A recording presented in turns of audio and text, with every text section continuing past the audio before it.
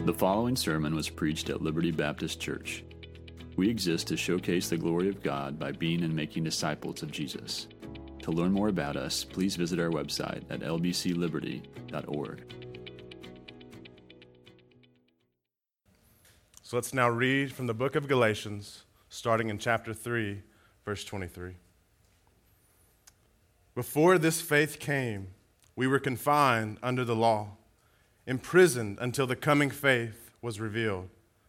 The law then was our guardian until Christ, so that we could be justified by faith.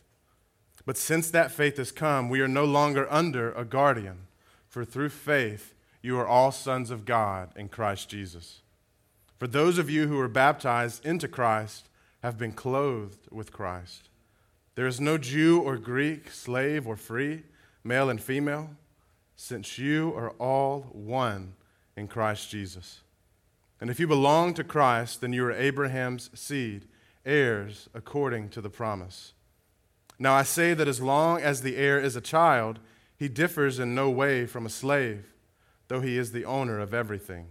Instead, he is under guardians and trustees until the time set by his father. In the same way, we also, when we were children, were in slavery under the elements of the world.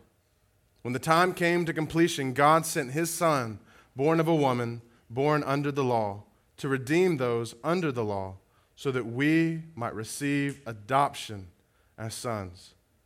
And because you are sons, God sent the Spirit of his Son into our hearts, crying, Abba, Father. So you are no longer a slave, but a son. And if a son, then God has made you an heir. This is the word of the Lord. Thanks be to God. Let's pray together. Father, we thank you for this church. Thank you for your word. Please use me this morning to teach your church your word. In the name of Jesus, we pray. Amen. If you're like me, whenever you think of adoption, you think of the heartwarming stories adoption brings. Now, I don't know that giddy is a word that I would use to describe myself very often, but I certainly get giddy when I see a picture or a video of a family consisting of adopted children. And it's because we normally think of these children as deserving, and there's nothing wrong with this. Children being made in the image of God deserve to have a mother and a father.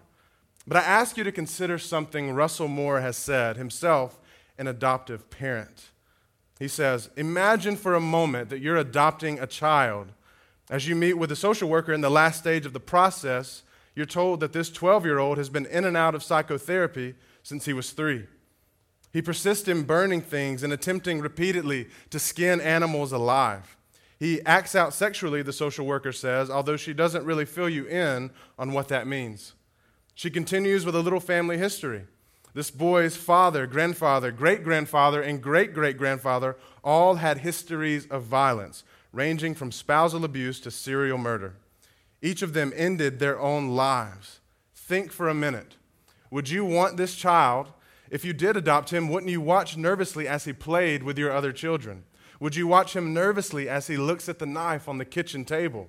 Would you leave the room as he watched a movie on TV with your daughter with the lights out? Now, this story doesn't quite fit the narrative that I described earlier. This isn't heartwarming. It's actually a bit scary. But consider that this is the spiritual adoption that our earthly adoptions are based on. Russell Moore actually goes on to identify this problematic 12-year-old. He's you and he's me. That is what the gospel tells us about our adoption, that God calls sinners to himself. Those you would never imagine God calling to himself, he calls. And this really brings to life the lyrics we just sung earlier, how deep the Father's love for us, how vast beyond all measure, that he would give his only Son to make a wretch his treasure. In our text for today, Paul makes this truth abundantly clear. But since we're jumping into the middle of this book, I think it's only right that I give some short context. Paul's main aim in this book is to show our justification comes by faith alone in Christ alone. Paul writes the book of Galatians to speak against those who are trying to add to the gospel, saying that in order to be saved, we needed to follow the strict rules of the Jewish law. The Gentiles needed to be circumcised. Practically speaking, though, Galatians is overly familial. By my own count, Paul uses family-related language at least 23 times in just 6 chapters of text. And a total of 9 times, Paul refers to the Galatians as his brothers and sisters. What's most interesting, though, is that 7 of those 9 references come after the text that we find ourselves in. A shift takes place in chapters 3 and 4. From chapter 1 to the beginning of chapter 3, Paul says much of our justification by faith, but at the end of chapter 3, he gets practical. Our justification actually results in something. It changes our status. That is, our justification results in our adoption. So that's where we're going today. Paul shows us that we, former slaves of sin, are not only justified, but also adopted. I want you to find joy this morning in the fact that you, as a believer, are not just brought into God's kingdom, you are brought into God's family. And my end hope is that you would be motivated by your own adoption to consider what it means to live in light of this. So just so you know where we're going, in our text, Paul reminds us of 3 glorious realities. First, apart from Christ, we were completely enslaved. Second, through Christ, we are freely justified. And third, in Christ, we are lovingly adopted. In our text this morning, Paul walks us through these 3 glorious realities 2 different times, once in Galatians 3 and once more in Galatians 4. So as we go through these realities, I'll show how Paul makes them clear in both chapter 3 and chapter 4. So first, apart from Christ, we were completely enslaved.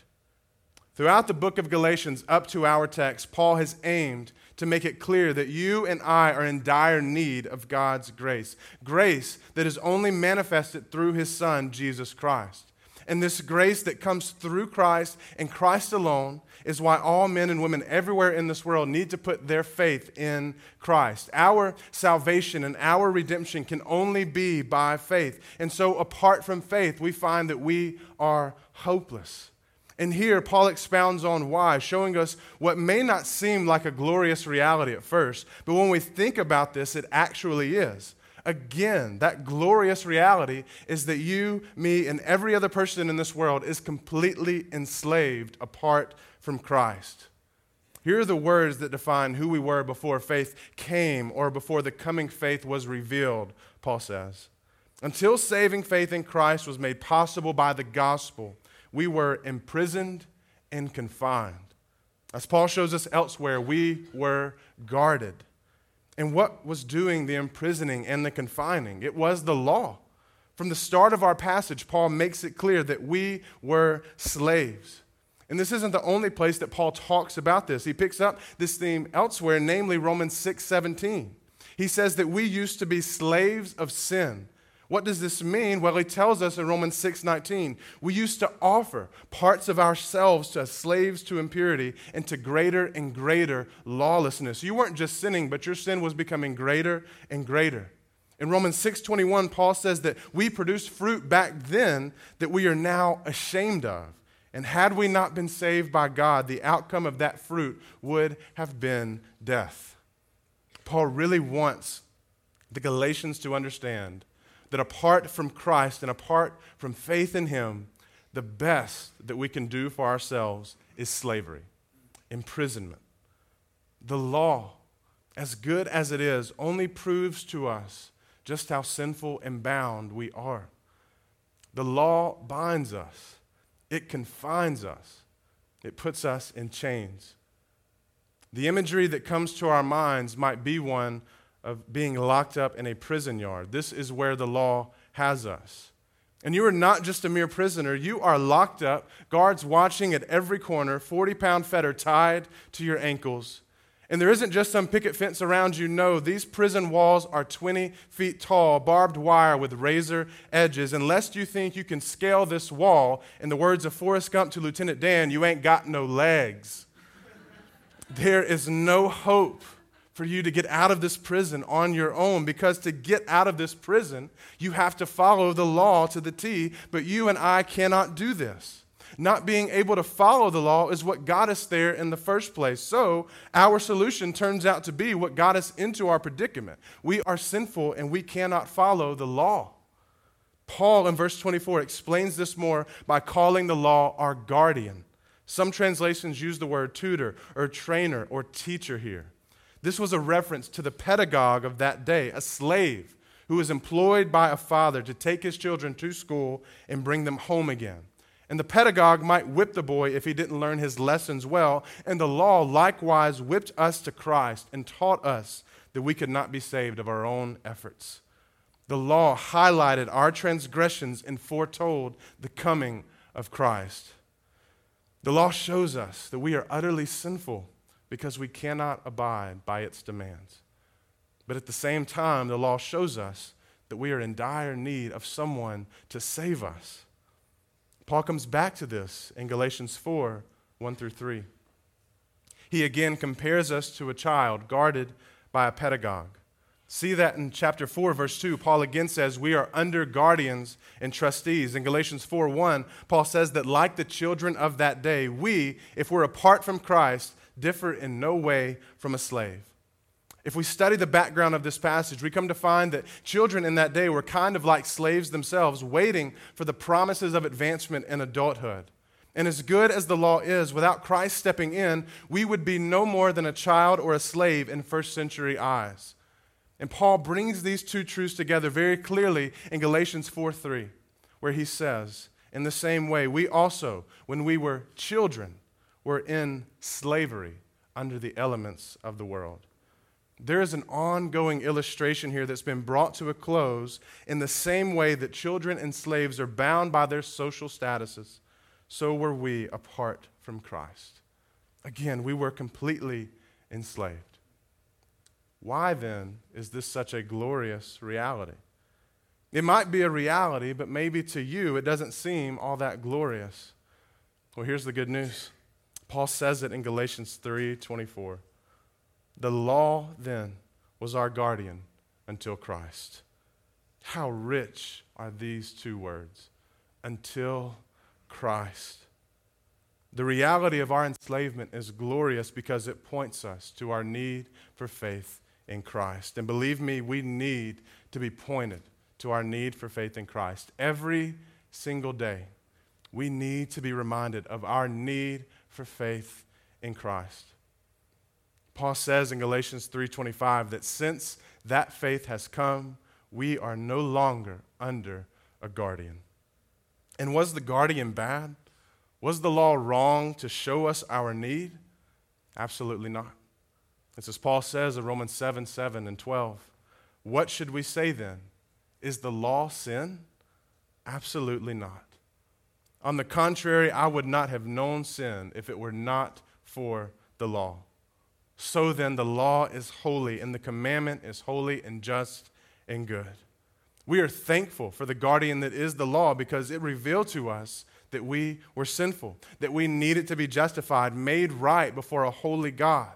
So thankfully, Galatians 3 and 4 are not just about our slavery.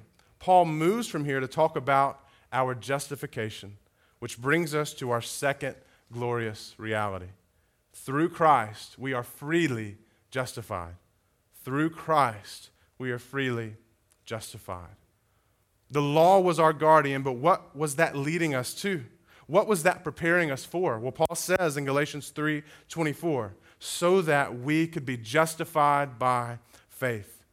Paul moves here to the theme of this entire letter to say that Christians are justified by faith. The pedagogues of that day were with the children for some time, but eventually the children would move on into adulthood, and the pedagogue would not be useful to them anymore. And likewise, the law was with us, and eventually we were handed over to Christ. Why? So that we could be justified by faith.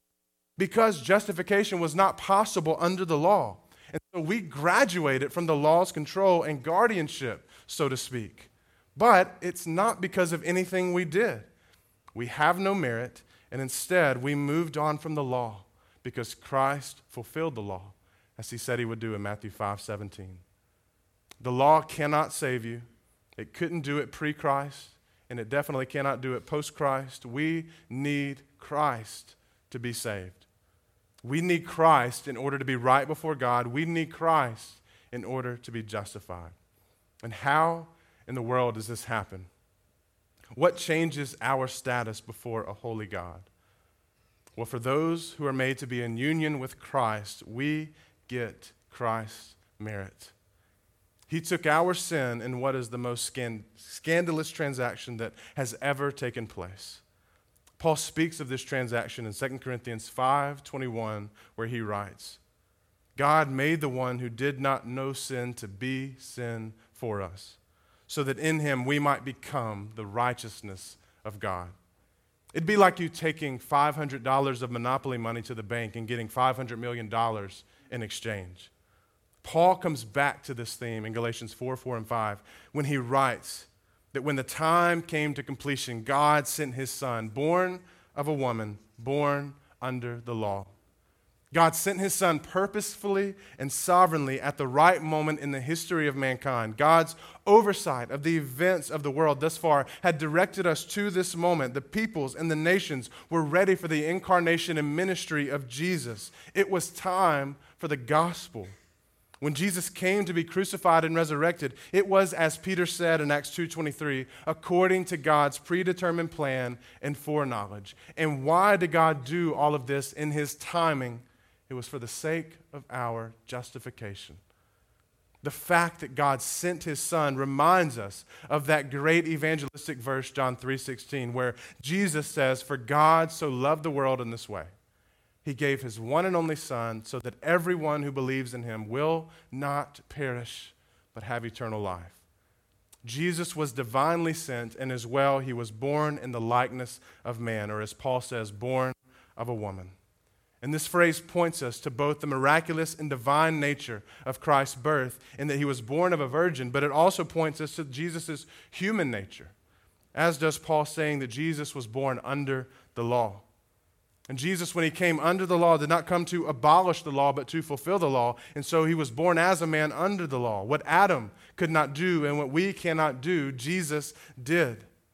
As Hebrews 4:15 tells us, we don't have a high priest who is unable to sympathize with our weaknesses, but one who has been tempted in every way as we are, yet, the writer of Hebrews goes on, he was without sin. Christ did much more than we could ever imagine to do. He did not abolish the law or break the law. Jesus fulfilled the law, never messing up even one single time. And it was essential that he be born under the law, that he know the experiences of being a man. It was, as Paul says in Galatians 4:5, so that Christ could redeem those under the law. And what does this look like? How do we explain this justification, this redemption? Well, let's go back to Paul's words in Galatians 3:27. For those of you who are baptized into Christ have been clothed with Christ. 2 Corinthians 5:21 comes to life here. God makes the one who didn't know sin to be sin for us. So not only that we might become Christ's righteousness, but that we ourselves might be clothed with Christ himself. This language of putting on or being clothed with Christ suggests taking on a new life and purpose through being united to Christ in baptism, something we will celebrate this evening. The child moves from being guarded by a pedagogue to being given garments that signify adulthood and maturity. I still remember the day I had to move from wearing my 18 Huskies to 32 30s. I was no longer a boy. I was now a young man, in the words of my mother. In Christ, a similar but more profound change happens. We go from being imprisoned to being freed. We go from being condemned to being justified. When we get married, we put on tuxes and dresses. When we graduate, we put on robes and fancy hats. When we're commissioned, we put on uniforms. And when we have children, we put on hospital gowns. And when we are justified, we put on Christ. This is what God sees now when he looks at those who have placed their faith in Christ. He doesn't see their sin. He sees the righteousness of his Son. He sees us just as if we had never sinned, but also just as if we had lived rightly all along. But church, We cannot stop here when it comes to our theology, when it comes to our doctrine. I've found that many of us, myself included, are satisfied enough to stop at the doctrine of our justification that comes by faith alone in Christ alone. After all, this is the basis of our Protestant heritage as Baptists. We exist today due to Martin Luther taking up the cause of justification by faith more than 500 years ago. But we cannot stop here. We must not stop here in our understanding of God's salvation of us. And so our third glorious reality is likely the most important for this morning. In Christ, we are lovingly adopted. In Christ, we are lovingly adopted. Galatians 3:26 shows that in Christ and because of our faith, we are not only justified before God, but we are adopted. Paul says, through faith, you are all sons of God in Christ Jesus. We go from being enslaved to free, yes. We go from being condemned to justified, yes. But we also go from being alienated to adopted. We go from being strangers to adopted. We go from being orphans to adopted. And I'm not meaning to teach you this morning that we can somehow overemphasize the doctrine of justification. We all need to be grounded in this doctrine. It is essential for Christians to believe in this doctrine. But justification is not the end of it all. Listen to what J.I. Packer says on this in his magnificent book, Knowing God. He says that adoption is the highest privilege that the gospel offers, higher even than justification. And this may cause raising of eyebrows, for many believe free justification is God's supreme blessing to us sinners. Well, justification is the primary blessing because it meets our primary spiritual need. But this is not to say that justification is the highest blessing of the gospel. So Packer says, adoption is higher because of the richer relationship with God that it involves. To be right with God the judge is a great thing, but to be loved and cared for by God the Father is greater. In the doctrine of justification, we're made right before God, our judge. And in the doctrine of adoption, we are loved by God, our Father. As David Platt says, in justification, the picture is legal. We stand before a judge who makes a pronouncement. But in adoption, the judge not only declares you not guilty, he gets up off the bench, comes down to where you are, takes your chains off of you, and he says, come home with me as my son. We graduate or move on from the law that was our tutor, a tutor that showed us that we could never measure up, and we move from having this tutor to having a loving father. A primary issue in the churches in Galatia was that some were teaching that new Gentile believers had to adhere to the strict rule of the law in order to truly live right before God. In particular, they were saying that you had to practice circumcision as the Jews did, for this is what the law demanded. But Paul speaks against this when he hits on our adoption. He says in Galatians 3:28 that we are all one in Christ Jesus. In Christ, a family is made, and in this family, he says there is no Jew or Greek, slave or free, male and female. The theme of unity is strong here, lest we think that justification or adoption is solely about me, me, me. It is not. There is a corporate aspect as well. If I'm adopted as a son, and you're adopted as a son, and he's adopted as a son, and she's adopted as a son, then what are we becoming? We are becoming a family. We are adopted into the family of God to make up the household of faith, a phrase Paul uses in Galatians 6:10. And what's amazing is that there is no partiality as it pertains who can be in this family. Jew or Greek shows that your ethnicity does not matter. Slave or free shows that your social status does not matter. Male and female shows that your gender does not matter and eliminates any notion that Paul is being chauvinistic by saying that we are all sons of God. At the foot of the cross, we are equals, and God will just as much save an American man as he will save an Iranian woman. Christ clothes them all. God adopts them all. Fathers and sons can become brothers. Mothers and daughters can become our sisters.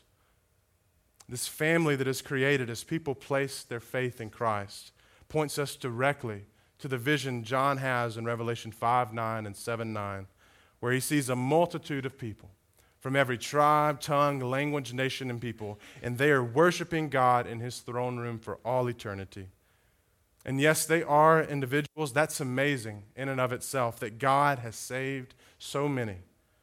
But what's even crazier is that all of these seemingly different people from across the span of world history are joined together to make one people of God, one adopted family. And so Paul says of those who belong to this family in Galatians 3:29, "And if you belong to Christ, then you are Abraham's seed, heirs according to the promise." So we find that not only are we clothed with Christ, baptized into Christ, or one in Christ, freed by Christ, justified by Christ, now Paul tells us we belong to Christ. And if we belong to Christ, then we are Abraham's seed. Think about this, that God's promise to Abraham that he would be a father of many nations takes place through Christ, who through his death and resurrection was able to bring us into the family of God. So what's happening in our justification is amazing, but the adoption that comes after our justification goes beyond this, as it takes a 1,000-year-old promise and fulfills it. And then Paul finishes off our text with one of the most grand sections in all of Scripture. It's reminiscent of Romans 8:1-17, which we heard earlier. Why did God send his Son, Jesus Christ, to redeem those who were imprisoned under the law? Well, according to Galatians 4:5, it was so that we might receive adoption as sons. Here we find out why God sent his Son. It was to redeem the enslaved. For what sake did God send his Son? Surely we have to say it was for his praise and glory. That is what God is all about, the magnification of his name, the praise of his name. But how does the praise of his name take place in redemption? It's when the peoples of the earth are adopted into his family to give him praise. Paul actually connects Jesus' coming with the aim of our adoption. My wife, Cassandra, and I haven't adopted a child yet, but we plan to do so. And so we have spent much time researching adoption and learning from others who have done adoption. And one thing I'm certain of, especially with international adoption, is that much time has to be given in travel to the place your potential adopted child is at. Weeks and months can be spent in countries you might never otherwise find yourself in. And why in the world are people willing to do this? It's so they can adopt children who need to be adopted. So think about this, that as hard as this is, Paul shows us that Jesus Christ humbled himself, came to earth in the likeness of man, was born a babe, raised as a child, lived to his early 30s, came from the rinky-dink town of Nazareth, worked as a carpenter, traversed the land, healing people and doing many miracles, preaching the gospel of the kingdom, oftentimes to much rejection, chose 12 men as his disciples just to see most of them deny him when he needed them most. He was killed, punished for our transgressions, humiliated on a cross, embarrassed before his own people, and ridiculed by sinful men. And for what purpose did Christ leave his throne to come to earth? So that we would be redeemed, yes, but Paul says here, it was so we, his people, might receive adoption as sons. It was so we could call God Father, as Jesus does. What love the Father has shown us in sending us his Son. What love the Son has shown us in giving his life for us. And what love the Spirit has shown us as he indwells us and leads us to the profession of Galatians 4:6. And because you are sons, God sent the Spirit of his Son into our hearts, crying, Abba, Father. Now Paul gives us one of the implications of our adoption. The adopted sons of God receive the Spirit. God sends the Spirit into our hearts, and something happens as a result. The Spirit certainly does much for us. He makes us witnesses, according to Acts 1:8. He gives us assurance, according to Ephesians 1. Later, Paul says that it's the Spirit who causes us to bear fruit, Galatians 5. The Spirit helps us to confess that Christ is Lord, resulting in our salvation, 1 Corinthians 12. And now, Paul says that the Spirit causes us to confess, to say, to cry out, Abba, Father. This is a deeply personal cry to our Father. You may have heard it said that a good translation of this word is daddy. While this doesn't make the most linguistic sense, it does help us understand the personal, intimate nature of the word. I've worked with other Christians before who choose to call God daddy. If I'm honest, it seems weird, strange, and I think it kind of lacks reverence to God's name. I have to admit that during a corporate prayer, you will never hear me start a prayer with Daddy. But maybe my first impression of this shows just how radical of an idea it is that we call a holy, reverent, perfect God something so deeply personal. If you have kids, you know what it's like for them to call you Father or to call you Dad. But, and I don't know why, there is just something that melts my heart when I think of a little girl or a little boy calling out for their daddy. I don't know what it's like to have a child call me daddy, but I can tell you that when Gemma does one day, she'll all but have me wrapped around her finger. That will be my daughter, and you can believe that when she calls for daddy, I'm going to listen. Why? Because she's my child.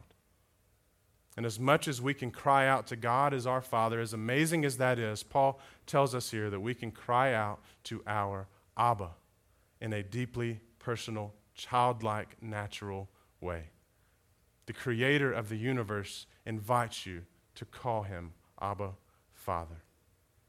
And so the conclusion, Galatians 4:7, you are no longer a slave, but a son. And if a son, then God has made you an heir. And if God has made you an heir, then the law can do nothing more for you.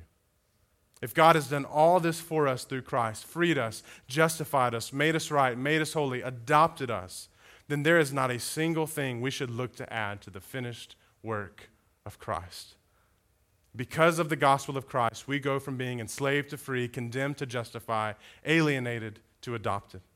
God doesn't just satisfy the law's demand. God doesn't just make us justified through Christ. God makes us sons and daughters. So what does this mean, church? What is so great about our justification? What's so great about our adoption? Well, I'm glad you asked. We are no longer slaves. We are in Christ. We are clothed with Christ. We are one in Christ. We are Abraham's promised seed. We are thus heirs of God. We are fully redeemed. We are Holy Spirit filled, and we can cry out to God, Abba, Father. So how do we live in light of this? Well, I can think of many ways, but I'll just briefly mention 4. First, we see God as the Father of our family. While being reverent, we have the honor of speaking to God as our Father.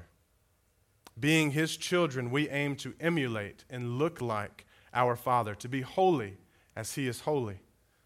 The gospel serves as our motivation to obey our Father. We don't earn His love. Rather, because He loves us, we seek to live as our Father has called us to live. Second, we live as family. Liberty Baptist Church should feel like a home.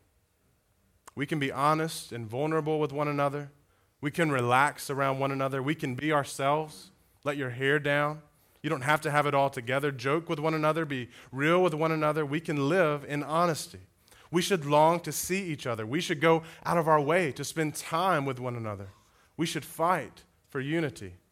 It's okay and right to miss Nathan when he's gone from this pulpit because he's our pastor and a member of this family. And it's okay to let him know you miss him. It's okay to hug and greet one another every Sunday. We should see our fellow members and all Christians as brothers and sisters. We are a family. Let's live like it. Third, we grow our family. The more, the merrier should be our theme. We must share the gospel with those who are near us, and we must take the gospel to the nations, the same nations Paul sought to reach. God has children in every people group on this earth, and He's called us to go to them with the gospel message that, if believed, can make them sons and daughters of the Most High God. And maybe for some of you today, you need to do this by believing in the gospel yourselves. Maybe the application today for you is to repent and to believe the gospel that's been preached this morning. I would implore you to place your faith in Christ and join this family. And fourth, we adopt into our families. I would be lying if I didn't say that I really hope we catch this vision here at Liberty Baptist. Cassandra and I recently started the process of adoption right before she got pregnant. And some thought that since she was now pregnant that we wouldn't be adopting anymore, but that is not the case, and here's why. We were not adopting just because having biological children wasn't working out. We were adopting and will still adopt because we're motivated by God's adoption of us. We were spiritual orphans. We were prisoners when God made us his children. So I believe we should consider adopting literal orphans as a picture of this gospel truth. Whether it's domestic or international adoption, whether we foster to adopt, whether we do foster care or orphan ministry of some sort, I believe we should live out this truth in our own lives and consider if God might lead us toward adoption. And if you need guidance, please let me know. I'd love to walk with you through that as we walk through it as well. And I feel like I'd be doing something wrong if I didn't quote Charles Spurgeon from this pulpit. So let's end with Spurgeon's words on our text. If you are born unto God, you are born unto God. The stars may turn to coals, and the sun and moon may become clots of blood, but he who is born of God has a life within him that can never end. He is God's child, and God's child he shall forever be. Let's pray. Father, thank you for your word. Father, thank you for the glorious truth of the fact that we were enslaved, but you chose to justify us and also to adopt us. Father, we thank you that you have made a family by calling us to yourself. Father, I pray that you would allow us to see you as our Father, to live as a family, to grow as a family, and to maybe even consider adopting into our own families. Father, let this all be motivated by the gospel. Let's not do this because of the law or because we want to be legalistic. Let's do this because we are motivated by your gospel and your gospel alone. So help us, Father, each and every day to be reminded of how in need we are of faith in Christ, how in need we are of the gospel. And Father, I pray that if there are unbelievers in this room this morning, that you would call them to yourself right now as only you can, that you would make the gospel so clear, that you would convict them so much of sin that they could not help but repent of that sin and place their faith in you. I pray this all in the name of Jesus Christ. Amen.